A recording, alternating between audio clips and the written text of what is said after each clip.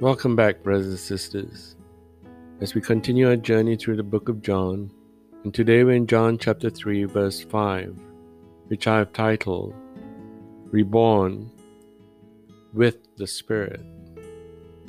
Jesus answered, Truly, truly, I say to you, unless one is born of water and the Spirit, he cannot enter the kingdom of God. When Jesus answered, Truly, truly, I say to you, unless one is born of water and the Spirit, he cannot enter the kingdom of God, is by no means does Jesus rebuke or fault Nicodemus.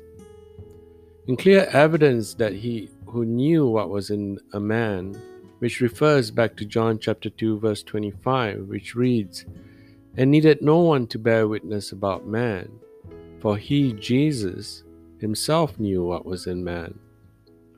Hence regards this man's question, Nicodemus, as being wholly truthful and sincere.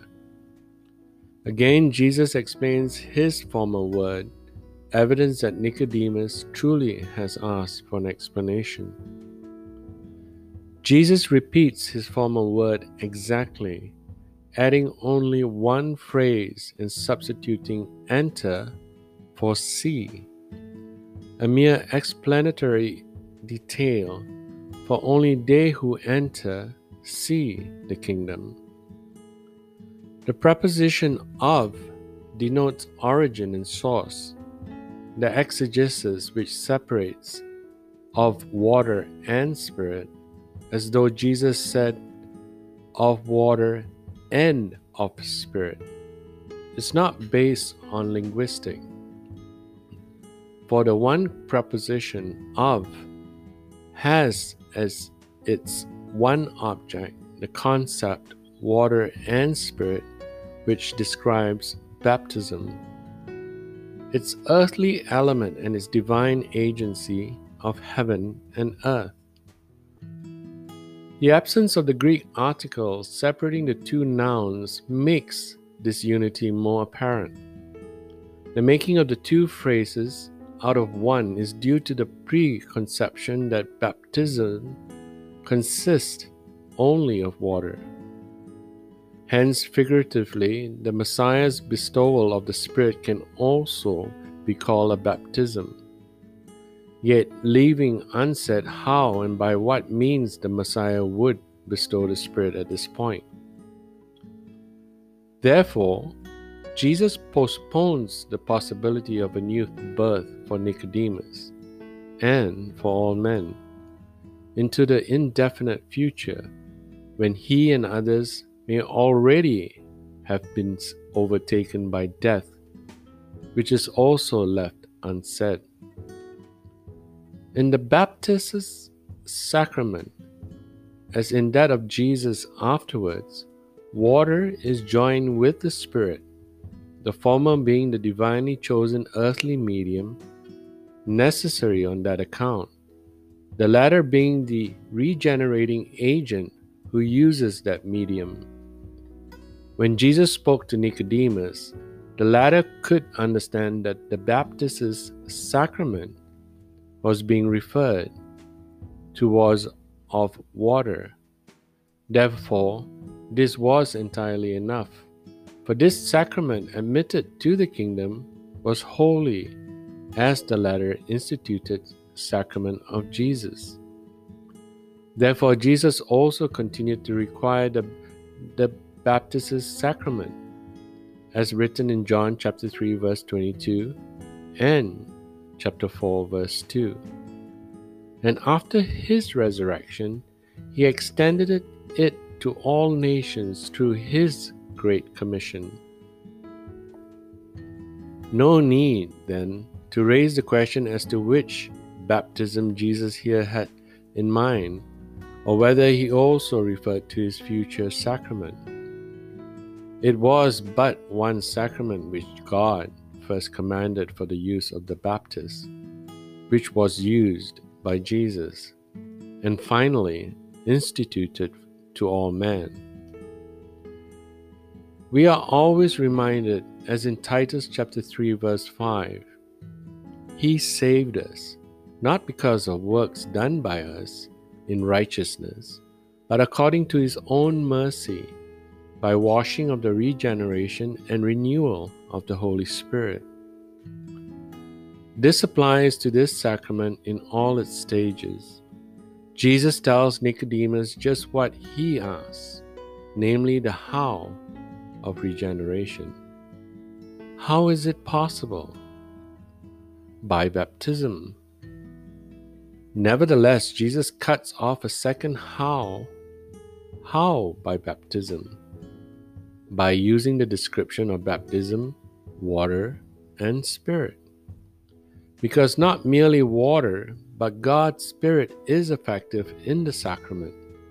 Therefore, it works the new birth. Jesus here assumes that Nicodemus knows about the preaching and the baptizing of John the Baptist. In passing, note that the Holy Spirit is here mentioned and that Nicodemus accepts this mention and all that follows regarding the Spirit without the slightest hesitation, as though he knew this third person of the Godhead, when we compare it to John chapter 1 verse 32. Thus, this reference of Jesus to baptism is not understood by Nicodemus as an opus operatum or religious rite, a mere mechanism to apply to the earthly element with whatever formula God had given the Baptist to use, but as being in the Baptist's entire work vitally connected with the metanoia or repentance. Strictly speaking, this repentance, contrition, and faith itself constitutes the rebirth in all adults, yet not apart from baptism, which as its seal must follow. For the rejection of baptism soils the repentance and regeneration, demonstrating that they were just an illusion. As Christians today, we view these spiritual steps as an imaginary illusion of a presupposed acceptance of God in our lives. However, when we look at what Jesus reveals, there is a psychological shift in our objective views. We have taken the first steps in changing our lives, and the journey moves forward. Like Nicodemus, we are stirred within our objective need for answers as we seek answers. Whether we allow these truths to satisfy our yearnings is a challenge to our logical reasoning and empirical stirrings within our soul. Jesus makes it clear that rebirth is a new beginning and putting our past behind us and accepting a new tomorrow. However, many of us hide behind an illusion that we are saved. Our hearts are weighted by our need for the world around us, and we compromise. The journey is difficult, for the adversary stands tall against our salvation. The evil entices our secret desires and illicit needs, and we cower in its shadows, satisfying them. The journey calls us to acknowledge our weak state, and our minds are easily swayed. Hence, the journey is difficult, and the battle lies within us. We preach joyous oratories which people want to hear, the good news. And no doubt Jesus is the good news of the New Testament, but there is also the reality that we are the bad news, and we need to make it known and accept it. That as much as the good news proclaims the salvation and redemption, we must begin looking within ourselves and begin the battle with our sin and compulsive need of the world around us.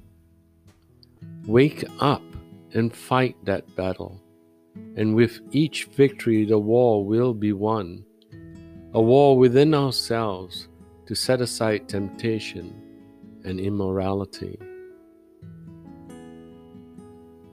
Thank you, and God bless.